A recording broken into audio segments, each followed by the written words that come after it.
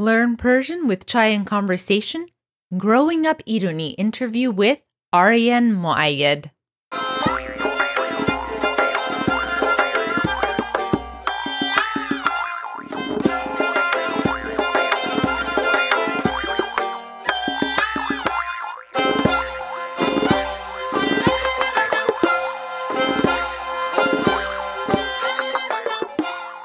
Salam be hamegi. My name is Layla Shams. I'm host and creator of Learn Persian with Chai and Conversation.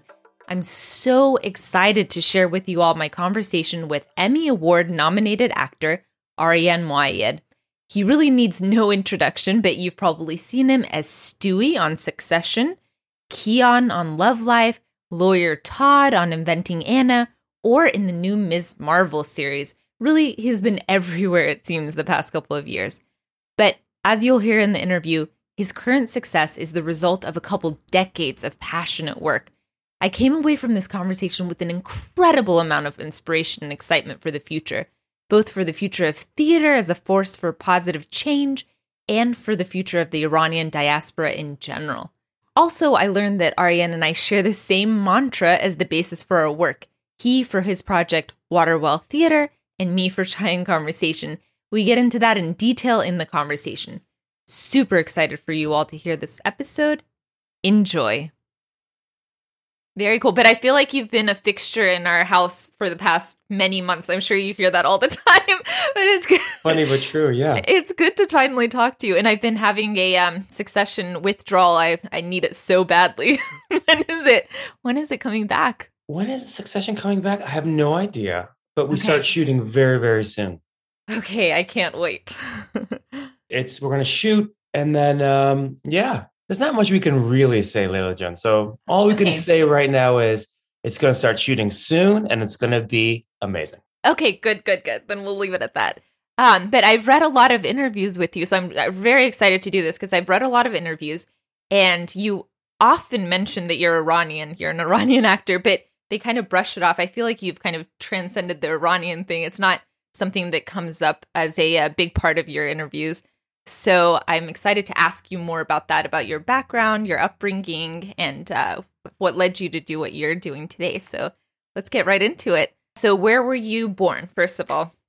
I was born in Tehran in 1980. The year after the revolution. Yeah, it's a little bit, I'm sure for many Iranians there might be some similarities here, but I think to jump in like right there in the conversation, it's, you know how these histories go. They're just so particular and familiar, but also very, how do you describe it? Very specific. And in our scenarios that my mom and my dad were in an arranged marriage at a very young age. Wow, okay. And had 3 kids by the age of 18.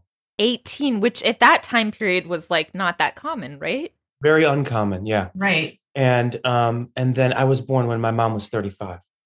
Oh, so wow. I have 2 brothers and a sister. They're 17, 18, and 20 years older than me. Okay. So in the midst of the revolution that was happening, what was also happening is that my oldest brother, Amir, was already studying in the States in the 70s.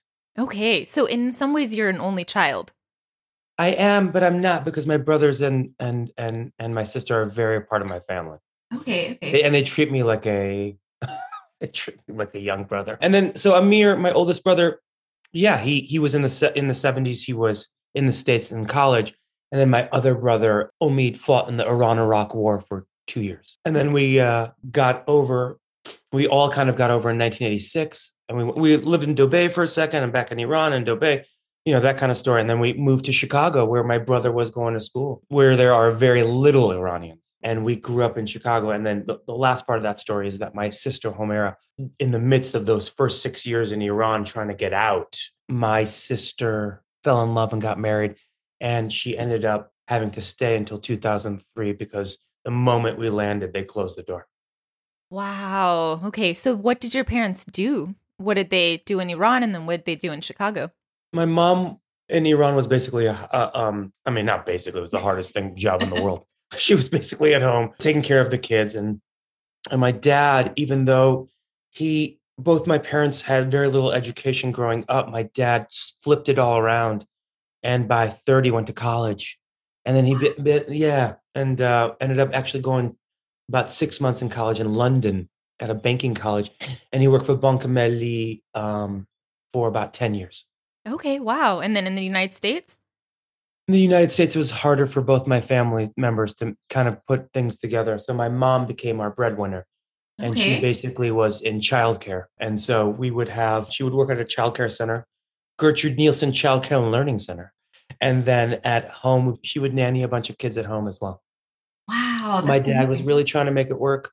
In that we came here, my parents also didn't speak English when we got here. And Right. like I said, education was like that. My dad got it later. My mom never even, went through it all. And so in a way, I became the translator of the household. And like you said, as an only child, my sister was in Iran. One brother was here. Another brother just got, like, everyone was like scattered. And so immediately my entire life became very Iranian and very as a translator of not just our family, but other families that would be nearby, and really became that person until maybe about 30 minutes ago when my mom needed some help downloading Disney Plus. Layla Same Jan thing. Yeah, same thing. didn't work. Didn't work. Okay, well, so in 1986, when you moved here, what was your, as you were growing up, you said there's not a lot of Iranian community in Chicago. So what was your relationship with Iranian culture growing up? And did you still speak Persian growing up? I'm just going to reiterate, my parents didn't speak English, and they got here in their 40s. So with a completely, for the first time, trying to figure it out was it would be, I'm 42. My mom was 42 when she came to the States. I'm 42 right now. So like imagining if I jumped into, let's say, South Korea and charted, I would not be able to do it. Right. I know myself. And so in a way, it was only Iranian culture that we had. And also my parents are huge, like many Iranians, are huge nationalists. They weren't nationalists in the sense that they were Shah believers necessarily, but they were nationalists in the fact that they believed in Iran. Right. And they believe in the culture and the power and the kindness and the smarts of Iranian people and Persian culture. So I not only grew up with that, it's like inside of my every ounce of DNA. Like even in this room I'm sitting in, I can literally show every piece of Iranian piece on every portion of this wall.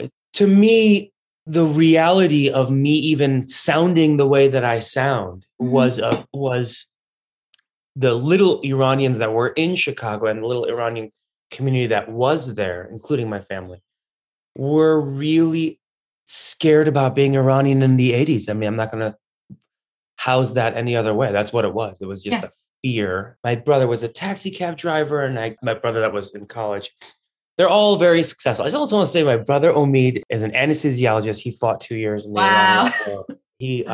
He's actually the dean of anesthesiologists at Howard University. So your parents got the doctor. They got a doctor. That's why I could do this. Yeah, exactly. That's going to come up later. Okay. Yeah. And my other brother is a banker and an entrepreneur and doing well. My sister came in the States and she just became a grandmother, and I became a Khondai. A Khondai? I haven't even heard that. Okay. We say Doijun, but okay. Doijun, yeah. That's so great. Anyway, all this to say is that Iranian portions of my life, and my parents only spoke Farsi to me. To this day, they only speak Farsi to me. So understanding of it was really a big portion of what was happening. And also the other big thing about it was, like I said, like there was a fear of saying Iran. There was a fear of saying all those things. And I think in Los Angeles, I think maybe many people turned that into Persian, maybe. But in Chicago, we didn't do that. And so there was a real pressure I felt from our Persian elders that they wanted us to succeed and become as American as possible, as soon as possible, which I'm sure is a story that resonates with a lot of immigrant communities. Right. But that didn't translate to in the house. Like in the house, it sounds like y'all were very Iranian and had Nowruz and had all that kind of stuff. All of it. So it wasn't like you were trying to hide it and assimilate in the household. No, not at all. In the household, it was Iran town. And on Fridays and Saturdays, almost every Friday or Saturday, the Iranians that were in Chicago would come over to our house, or we go over to their house. Right. And the food and the mehmuni and all that. Tarof and all of it, like every portion of it is embedded in my every being. And I think so much of it translates, even though maybe people don't see it on the exterior. But I think all of my characters are Iranian. I kind of try to make all of my characters Iranian anyway. Yeah. I feel like I learned. And also one more thing I want to say is that when we came here, we also didn't have a lot of funds. Our money was tied up in the retirement system in Iran, in Toman, and and we had to translate it and bring it over. And then we couldn't bring it over because of the sanctions. And the exchange rate. And the exchange rate kept, half Toman, yakus half Toman Buddha. They always used to say, like back in the day, it was seven Toman to $1. Yeah.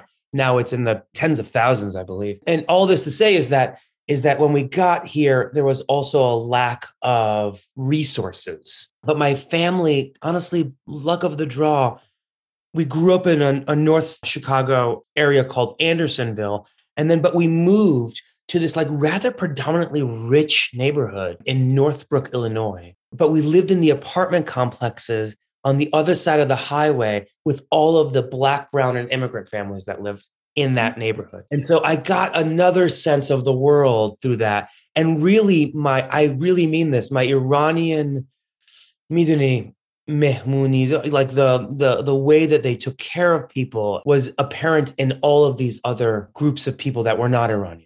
And I witnessed that culturally, which I think is oftentimes not realized as a real kind of beautiful trait of what we have. We always serve it. We always try to serve others in some sort of way. Right, right. And so then what about your integrating life? How were you in school? And were you I do feel like you're very Iranian and it comes up all the time. And you wear your Ishq shirt during the Marvel premiere and everything. So then is that how you were in school as well? Were you very vocal about being Iranian? That was not the case for me growing up. There was just too much fear about all of that, to be honest. Interesting. Okay. There was just a little bit too much. I think my parents to this day have this fear that something might happen or they might, even though we're American citizens and all these things, there's just that we grew up with a lot more fear than that, I think. Yeah. We went through war. We escaped. We had kind of no funds. We have no family here, really. We're the only family on my mom and dad's side. My uncles, aunts, that's made it in the United States. The only one. And, 6 or 7 here, 6 or 7 here. So we were really isolated. So there was a whether it was conscious or subconscious, I feel like there was a very big push to really just be careful more than anything else. I don't know how I feel about that when I say that right now, to be honest with you, because it really kind of breaks my heart slightly. But I also kind of do remember a little bit of a necessity of just be careful out there a little bit, whether it was real or not real. That's what was in my family. So no, it was only in the household. I mean this also embarrassingly, but truthfully, I can't even remember outside of the community of Salem Walk, which was Black, brown, and immigrants. I can't remember anyone from our schools in the 15 years that were there that came over to our house. Do you know what I mean? It just was not something that was. And my parents both. My mom worked a ton. She was working 2-3 jobs a week. It was a real, true immigrant upbringing. There was embarrassment about that. Maybe I'm putting that. I don't want to say that for my mom and my dad. Maybe even for me. Just there's just an embarrassment as a child. And then. I remember when Khomeini died, I remember someone saying there was a gathering, and I remember someone saying something to the effect of still say that you're Iraqi. Iraqi. Because at the time, Iraq was good with the United States. And then a couple of years goes by, and then I've heard Italian. Don't say Iraqi. I heard Italian. I have not heard Iraqi. Yeah, now it's then it went straight Italian all the time. Italian. Yeah, definitely. But yeah, it was a little bit. So in that respect, there wasn't. But I was being brought up with the heart of what is our culture. Yes. The beating pulse of what is infectious. And not just to our, group of people, but to family members and other, friends that are not Iranian that come into the community. And they're like, I want not only khorma sabzi, but I also want a little bit of that kind of, mentality. Yeah, definitely. Okay, so that was the childhood. And then bring me to college, what you majored in. When did you get this idea of doing acting, with this upbringing? like I said, my brothers are much older than me. And Right. my oldest brother, who's he has a mortgage bank. He was a mohandes. He was an engineer. Okay. He got his degree in engineering. And my other brother was a doctor. So my parents a little bit had bragging rights. And part of that upbringing was making my family laugh. I love doing that. Uh-huh. And then in these, predominantly rich neighborhood, there was so much emphasis on the arts. And I started just going to those things. I was in ESL classes till like fourth grade, and reading was really tough for me. But making people laugh or reading dialogue wasn't. Mm-hmm. You know what I mean? Yeah. And so that led to me being in high school plays and a bunch of them, and like being in backstage a lot. And then I just told my mom and my dad, I just said, I just don't want to do this. I don't want to be a doctor. I'm going to try this thing. And, their eyes got big, and, with a couple of like, yeah, what's going to happen. And then I went to Indiana University. I didn't get it. That's the other thing. I didn't get into any school where I had to audition. Okay. I didn't get into this is one of them. And then my mom says, and I'll say a little bit of this in Farsi. She said, Yani, همین مدرسه تو رو نمیخوان. I was like, no, mom. Yeah, they don't want me. Yani برای هنرپیشگی اصلا نمیخوان تو رو. No, they don't want that. Okay. That right. Like, holy shit, my mom's face went, oh my God, I'm going to die. And all of a sudden it's like, okay, but I got to be positive somehow. Yeah. So basically, to translate, she said, none of these schools want you. They don't want you for and she was really confused by it. And you had to be like, no, none of them wanted me at all. And they're like, no, but for acting, they didn't want you for acting. They're like, no, they specifically did not want me for acting. And then I went to Indiana University, and my whole entire life changed. I ended up doing 15 plays there in 4 years. 9/11 happened during that time. And Tom Ridgely and I, who was my best friend in college and one of my best friends now, he and I were starting to realize, this is so crazy, but in like 2000, we started to realize before 9/11 that theater's job was not about fame and acting and fortune. Theater's job actually, from our time to the Greeks' times to, is about change, is about helping society change through art. And for some odd reason, our 20-year-old 2000, this is in 2000, we were so addicted to this. 9/11 happened. And then we just dedicated our entire lives, Layla, and all your listeners, to changing the world through art and art education. And that's kind of how it brought me to New York. And in 2002, we moved to New York City, and we formed Waterwell, which is a nonprofit organization that I co-founded, that is an art and art education company that tackles huge civic-minded questions in like a beautiful artistic form while bringing in community members. And we've been doing that for 20 years now. Amazing. And so, and before we get to the acting stuff, I do want to mention this. The company now is two-pronged. Over $1 million. We teach 250 students a year at the Professional Performing Arts School in Midtown Manhattan.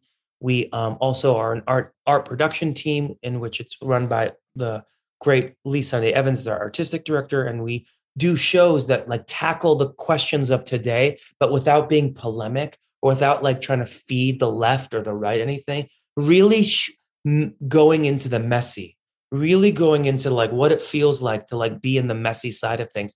And after 20 years of doing that kind of like civic-minded, socially conscious work, we really are, it's like a real industry leader in this type of form. And so I just wanted to say that really, even though the exterior feels very actor heavy, the 90% of my day is based on Waterwell and trying to bring this type of like civic-minded art to the world. And luckily, history is bending towards us, not away from us, as those first 10 years, even though the work was really strong and the community building was really strong, huge building in the community of the Iranian community in the tri-state region. And even though all that was strong, it wasn't popular. It wasn't a popular form. And now that's kind of taken its own shape. And along the way, even though I didn't phrase it like that back in the day, Tom and I didn't phrase it like that, we definitely use the Iranian good thoughts, good words, good deeds in our practices. We would talk about it at 25, 26 years of age of like, that's really a great way of thinking about things. And for those that might not know, that is a Zoroastrian like teaching. But that's wild. That's actually like the basis of like my work. That's how I think of it as well. Like whenever I started, I was like, okay, I always think of that. It's always going in the back of my head. It's kind of a constant script. Yeah. And I use that in not only making decisions on the artistic side at Waterwell or the education side at Waterwell, but I use that in how I pick the art that I want to do, and I get, and when I was 25, I'll tell you a fun story about Iran as well. Okay. 25, Waterwell did a show called The Persians, a comedy about war with 5 songs. The Greek author Aeschylus wrote a play called The Persians, which is the oldest play in the modern world. Okay. And we adapted that into this Rat Pack show. And Thursday and Friday nights, Layla, was Persian night. Wow. In which we would teach the audience, sold out audience every night, like swear words. Okay. I got signed. It was so fun. But it was also a play about what the war was at the time. But it was also a play about what Iran has lost. It was also, so like messy, was all of these messy things that was all tackled. In 2005, I got signed by a really big agency. And at that time period, in 2005, the only roles for us were terrorists or victims. Yeah. I don't know when it was, but early on in those conversations with a really high-powered agency, I really kind of set the bar and said, you know what? I'm not doing terrorist roles and I'm not doing victim roles. So I really didn't work in film and television. And I just did theater with Waterwell, professional off-Broadway stuff. And that led to me doing a play called The Bengal Tiger at the Baghdad Zoo, which moved to Broadway and starred myself and Robin Williams. Right. And I was nominated for an Tony Award. And I was the first Iranian nominated for a Tony Award. And at that time period, I was really dedicating all of my life to Waterwell and like really picking art that was or trying to pick art that was really trying to move the needle on who we are as people and what we're supposed to do. And that kind of led to, more and more theater and some film and TV, but not much. Waterwell started kind of blossoming. We started running the school. I started making my own art because no one was buying the movies I was making. So I made my own independent TV show called The Accidental Wolf, which is nominated for a Tony, for an Emmy Award a couple years back. And all this while, and then I did a play called The Humans on Broadway, which won the Tony Award. And then the Succession people came. And the rest is history. Oh my goodness. Okay. I just want to get to like all of that so we can talk about other things. No, I love that because it shows like I can now see the clear connection between how you grew up. You saw so much, you were in this world, and then you got to college, you did the acting thing, but you didn't go down paths. Like there wasn't a path for you. Like you didn't have a precedent. There was no one you could look up to. Right. We only had Shohreh. And I love Shohreh more than life. Who doesn't love Shohreh? But I'm not a 50 at the time, whatever. I'm not an elderly Iranian immigrant. It's not a career I can resemble. Right. But you forged your own path. And then through doing the work that you loved and that felt meaningful to you, then that's when all these projects picked up. And all of a sudden you are everywhere. and also really, I was on the show called Love Life. Right. And yes. Sam Boyd, the amazing showrunner of Love Life, he and I talked. I was like, can we make him Iranian? He's like, absolutely. And he listened Kian. Kian, yeah. And same with Succession. Right. Jesse and I had this long conversation because he wasn't sure if he was or not. And I was like, make him Iranian. And I told him, like, here are the 4 ways that he could have come to this country and become a billionaire. And we talked about it. Amazing. And then I said, I never want to talk about this on this show. Right. Because they just need to like know it and not know it. Right. Yeah, exactly. Part of where we're at also is you just have to be comfortable with me being in a room and not leading with the fact that you're scared that like the script on my shirt that says Baba June is like scary. You just have to like stop. You have to demystify these things for them. And part of it is just being in the space. And that's exactly what comes across in your interviews when you say, because I'm an Iranian immigrant, this, and they go, okay, so tell me about this. It's in the background of everything that you do, but it's not the central talking point. Yeah, we're complicated people. We have a lot of things. You know what I mean?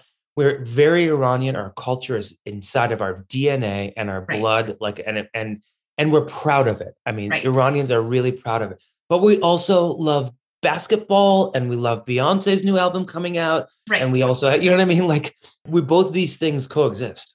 So now let's talk about, I have also a series called Raising Nimrunis, and you have two Nimrunis. So tell me about, like, when did you meet your spouse? Can you tell me her background and then your children and how you guys are raising them, if they are familiar with Iranian culture or what's going on there? I love this. I do. I have two. I have Olive June and Ivy Shireen. Nice. They're 11 and 13. They both go to Farsi school here in New York City. Interesting. The Paradis or? Paradis. Okay. And they've been going for about 5 or 6 years now. My oldest daughter really understands about 60 or 70% of it, okay, which I'm really thrilled about. It's really, it's not like newspaper stuff. Getting her to speak is really, really hard. And getting her to understand that she's making progress in writing is also really, really. Well, and tell us the background of your spouse as well. Okay, my wife, her name is Chrissy Shields. She's a Jersey girl. Okay. She and I met doing a show at Steppenwolf and called Homebody Cobble, written by the great Tony Kushner. And we've been together for a long time, and we have an 11 and a 13-year-old. So she's American. She's an American Jersey girl, Irish, daughter of a pipe fitter. Gotcha. Okay, so then they're half Irish American, half Iranian. Okay, so then your oldest understands about 60%, and then your youngest is less. It's just because when you have 3 in a household, 2 people can do the Farsi. When you have 4, I need another person to like speak, and so her much less. Though she understands my mom. Whenever my mom says stuff to her. She can do all these things, but it's something that we have to, the hope would be that we go to Iran for a bit, or the hope would be that we can go to, spend a summer, or my mom can spend a summer here, something like that to really immerse them, because I know how it is. I know how like easily it can the road can be slippery. Right. Well, do you think? And because Chrissy is white, she's like a person that I can't rely on to like speak Farsi with. You know what I mean? Right. So what we do is we watch a lot of Iranian movies. We try to, at least. Okay. Most of the time they're, I'm like crying, Yeah. But we also listen to Iranian music and listen to Iranian audio. But we try to like do as much as we can to just immerse them in it and, surround them with it all, because I really think something to be proud of. Right. And like you said, you have like elements in your room, and do y'all do like Nowruz and all that kind of stuff too? We do Nowruz, we do Sizar, we do Charshambe Suri, of course. Right. We do them all. I mean, there's not that many. Yeah. Yalla. I mean, that's basically it. And what do you think about the language? Like, do you think it's important for them to know it? Is it important to pass it along? Why? Well, I think, first of all, selfishly, I think as I figure out myself, my relationship with the language, it's, I think it's this is going to sound so conceited, but it's true. I think it's a very beautifully constructed language that I think it actually makes a lot more sense mentally on how words come together. And how, so I think internally, I actually think it forms a lot of my own writing, of like the simplicity of idea and thought. Mm-hmm. The pasfarda, right? 3 syllables, right? How do you say it in English? The day after tomorrow. The day after tomorrow. I mean, yeah, it's like a lot going on there. And construction-wise, pasfarda is like such a great way to use your brain that I think about in a very nerdy way, and I think that my kids can learn from. And I try to like instill in, like, look at how simple this thought is. And 2 is, this is thousands of years that we're passing down. Mm-hmm. Thousands of years that are passing down. And, as we all know, from college, liberal arts colleges, if we went to one of those, is that, languages are just going away. And with the the advent of the phone and Google Translate, I mean, they might as well just disappear rather quickly. And so, why waste all that? And I want to say, the phrase that you're saying, like the care daranik, gufdaranik, pendaranik, there are some words like that. Like you can translate it as like say good things, do good things. But then that word neek to me is like good is kind of in a way like judgmental. You know what I mean? It's like there's an opinion on it. It has an opinion. Neek does not, and there's no translation for that word. So it's just like I've tried to do it. I'm like, it's say well things. I don't know. Like it's just there are these words. I love those words. Exactly, love those words, and it's. I mean, Layla, we're gonna be friends forever because I'm at my upstate place here in New York in the Catskills, and we call this place Neek. Ah, wow. Yeah, that's really cool. It's true. I believe in that good thoughts, good words, good deeds. That's how I think it's, again, I try to find the simplest form, and that does it for me. Good thoughts, good words, good deeds. And that word neek is just, good doesn't even good has an opinion on it. It does. It has a moral judgment. Yeah. Neek has, it's deep. It's just deep. And it's just so indescribable. Short. Neek. It's so short. It's just like a world of meaning behind this short word. Hello, Layla here with a quick break to tell you a bit more about Chai in Conversation. As I say in the interview, this project began over 11 years ago as a language learning platform, but also as a way to teach about Iranian culture in a relatable and accessible way. We have several courses to teach the Persian language on our website at chaiandconversation.com. You can also follow us on Instagram to get bite-sized lessons every day. That's at Chai in Conversation. More details after this episode. Let's get back to the interview.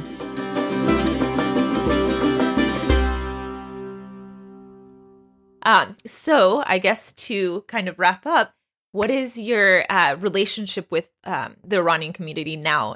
I think I have a deep relationship with the Iranian community. Like because it wasn't available to me, in Chicago, because there wasn't that many. And, I think immigrants understand this as well. Just because there's a bunch of Iranians living in Chicago, that doesn't mean that they're your tribe either. Right. You know what I mean by that? It doesn't mean like you get along. Right. Just like every community. Like Americans just being like, oh, you're American. So we're best friends now, right? Yeah. So finding our tribe there was also kind of tricky as well. But my relationship now is we have a bunch of Iranians in New York City that I invite to every party at Waterwell. I try to invite into all of our homes.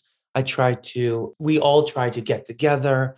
The Iranian, the other night, we had a premiere of a movie that that we kind of made at Waterwell called The Courtroom, which is a reenactment of this one woman's deportation case.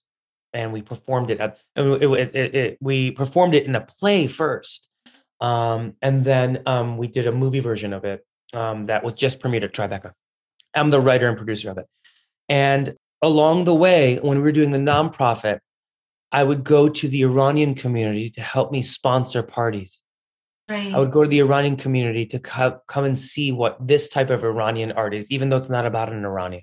Interesting. And they would come and recognize that what they were seeing, even though the words and the context were not about Iranian people, but was an Iranian idea, is really powerful to me. And that community shows up, and I like to show right back up to them as well, if they, want me to.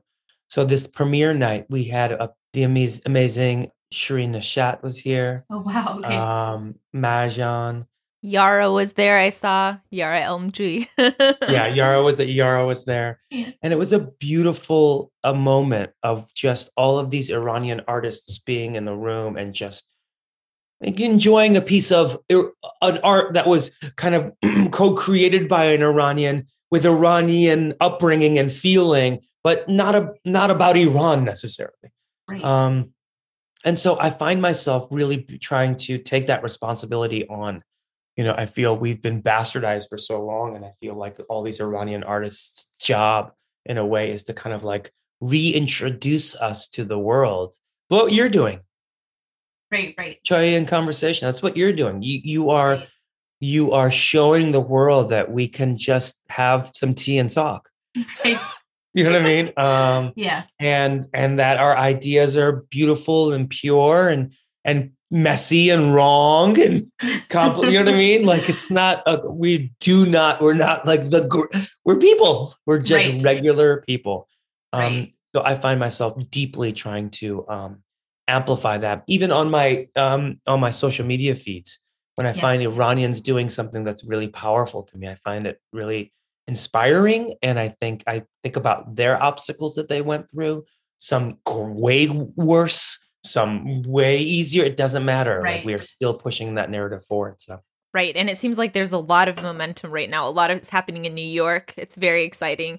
I did visit a few weeks ago and I was just like, man, it's like exploding everywhere. I mean, I think we've all been like you, like just quietly working. Like I began this project 11 years ago and it's just like quietly working.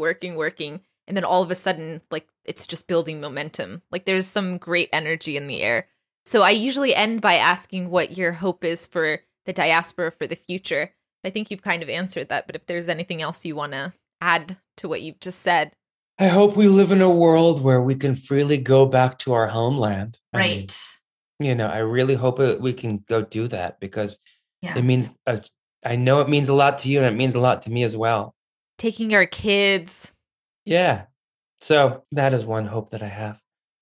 Right. Well, thank you so much for talking with me today. I learned a lot and it's very inspiring. And you as well. For 11 years, you've been doing this kind of work and just know that we all appreciate you so much. Thank you. Damn it again. Thank you so much. And I look forward to that Succession coming out and everything else you have in the works. I'm sure there's a lot to see. And where do people find out more about you? I know that you have an Instagram page, the Waterwell Theater. Can you tell me? Yeah, go to waterwell.org. You can see about our nonprofit, what we do on that side. If you believe in the work that we do and you want to be, I say this to everyone, and you never know. If you believe in the work of this kind of change that we're doing and you want to be a part of the team, look us up. Give us an email, info@waterwell.org. We're looking for people that believe in good thoughts, good words, good deeds, and believe in art changing the world. I'm there. Thank you so much, Arian. Until next time. Bye. Thanks again for listening to this conversation. Hope you enjoyed. If you'd like to hear more interviews with prominent Iranians or check out our short, sweet, and enjoyable language lessons, you can find us on Instagram at Chayan Conversation. You can also check out our Persian language course on our website at chayanconversation.com, with Chai spelled Chai. There you'll see our conversational Persian language courses, our reading and writing course, and we even have a course on Persian poetry. Also, make sure to subscribe to our podcast so you don't miss more important conversations like this one. This week's interview was edited by Chadwick Wood, and our theme music was written and performed by Babak Rajabi. I'm your host, Layla Shams, and until next time, Khuda Hafiz.